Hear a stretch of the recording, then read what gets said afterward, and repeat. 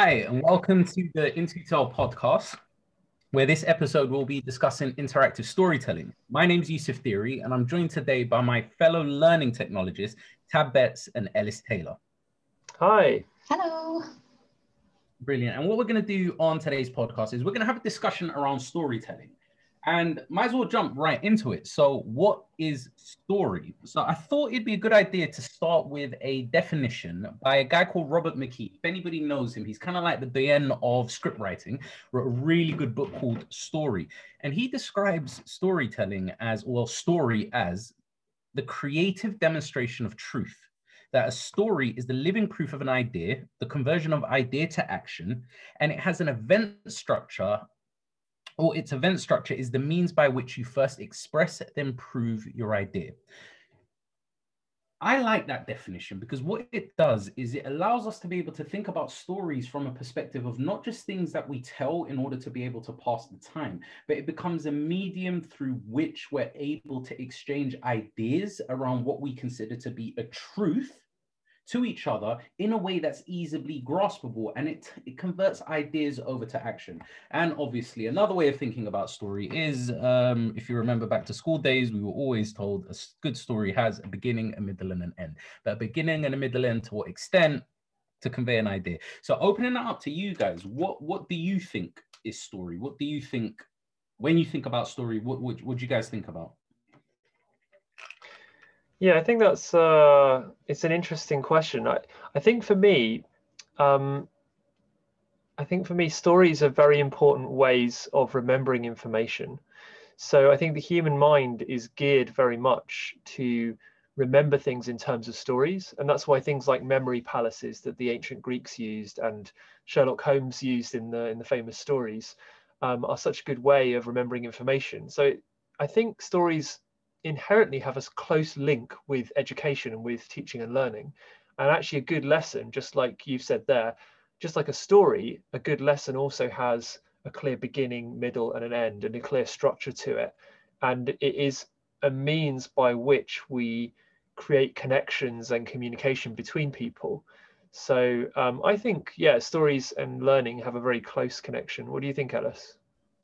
Sure, I completely agree. Actually, thinking back over my own education, one of the distinct memories I have from sort of early childhood is, in fact, sort of sitting around in a circle and trying to remember items. And when we tried to do it just as a list of items, it was significantly harder than when we created a story around that. So, like, Joe went to the store and he bought an apple, and on his way home from the store, he petted a cat, and we would then remember the items, an apple, a cat, Joe, much easier than we would because there was that narrative that went around it.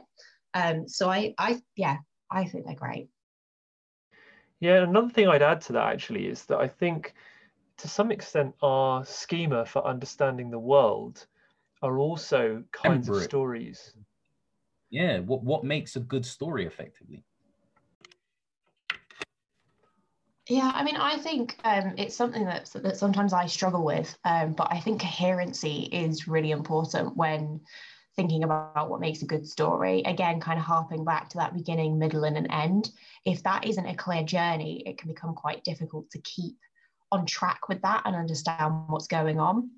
So having that clear route through your story is definitely really helpful.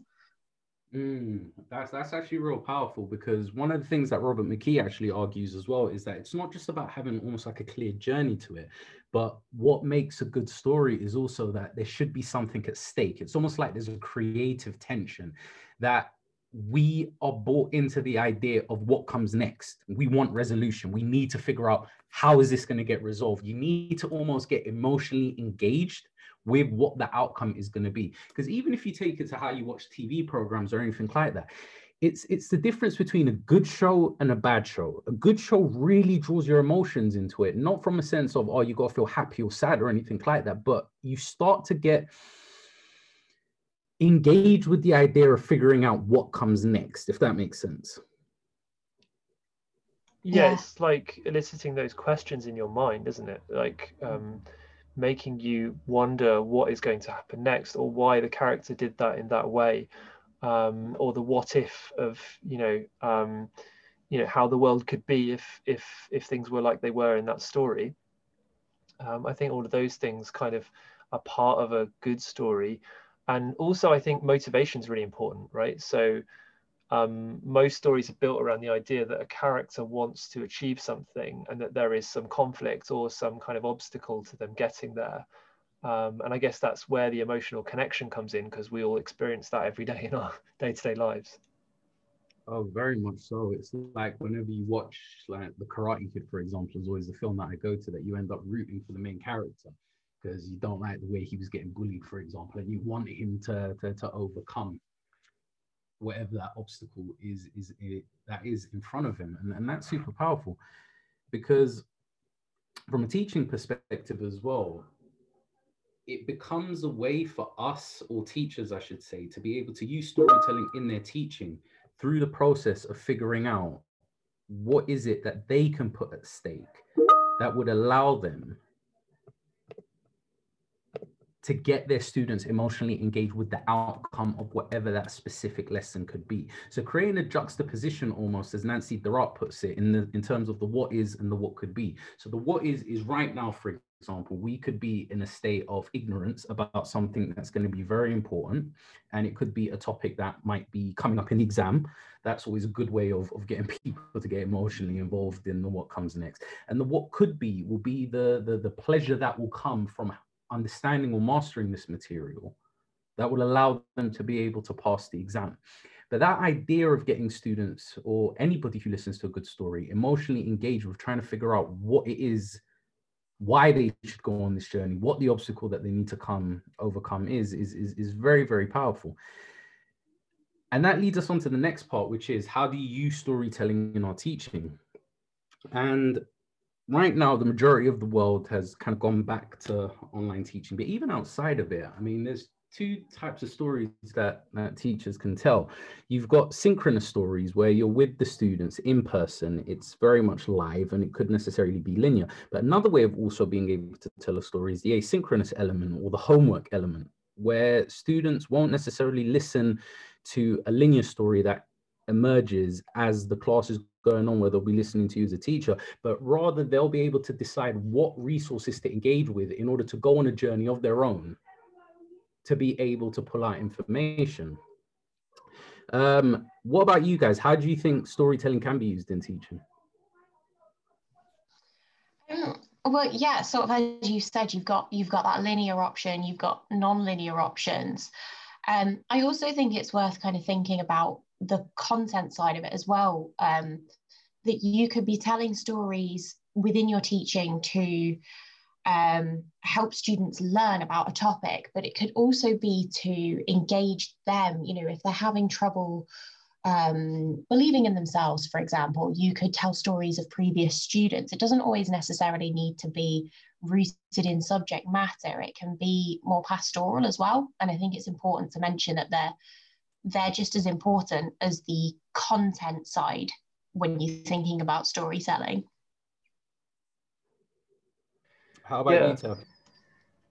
Yeah, I think there are so many ways that storytelling can be used in education, but I think one of the ways to think about it is that it can be used on a micro level and on a macro level. So on a micro level, I think storytelling can be really good as a way to, for example, bring personal stories into the class. And that could be, for example, the teacher telling a story about a real experience they've had in relation to the content that they're teaching. Or it could be eliciting a story like that from one of the students, sharing their experience of maybe, for example, what things are like in a different cultural context, or what things are like, you know, within their own experience of working, or you know, even just everyday life. And then the macro level could be things like, even you could design a whole course with a story in mind.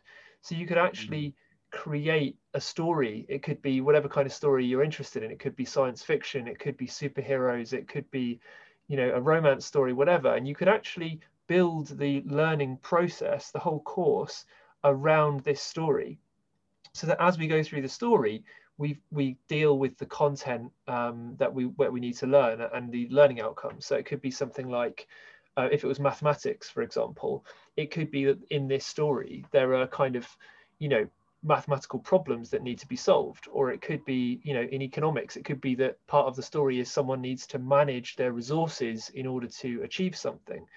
And I think doing that can make it so much more motivating for the students, and for the teacher as well.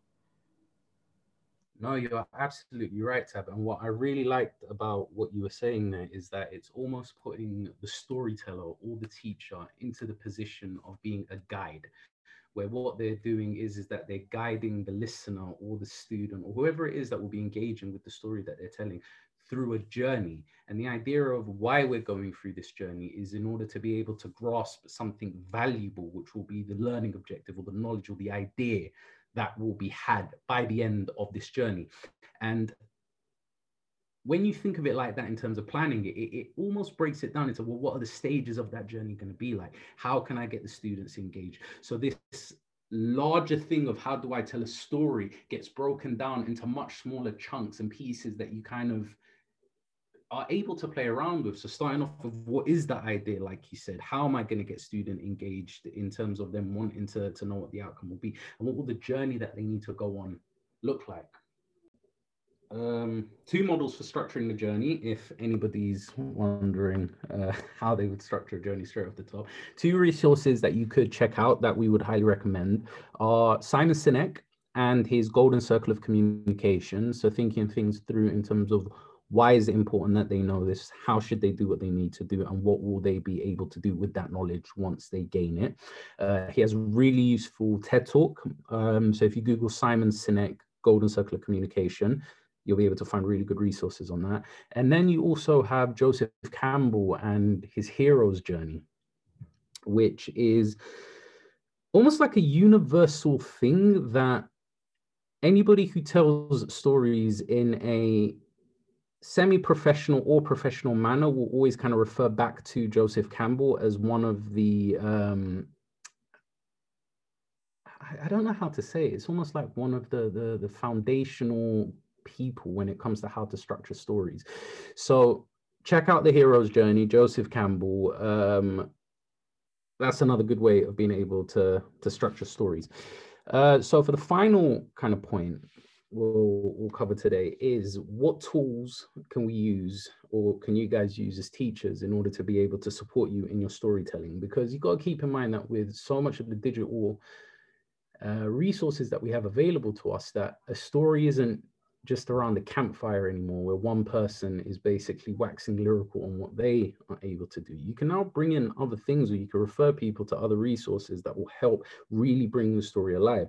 And one example of that is linking things like YouTube videos into your story. So rather than saying this person made this important speech at this particular date, you can link in a YouTube video of that person actually speaking, and it almost becomes a way to bring it alive. How about you guys? What tools are you guys aware of, do you use in order to bring your stories to life? Yeah, I think there's a number of really good ones. One thing that I like particularly is creating a sort of choose your own adventure type storytelling experience for students by using non-linear resources. And one of the best ways to do that, one of the simplest ways to do that, is actually just to insert hyperlinks within a PowerPoint presentation or within a Google Slides presentation, where you create hyperlinks to different slides within the presentation. And so they click that particular link and it takes them to a different section of the presentation. And the key to this is creating a sort of almost like a title page with those different links so that they can just navigate between there. And the other tool that I like to do, which is a little bit similar in terms of its effect, is a tool called Twine. And that's actually specifically made for creating these kind of choose your own adventure online experiences. And it makes it sort of as a website experience rather than as a set of slides. But those are 2 really good tools, I think, for storytelling.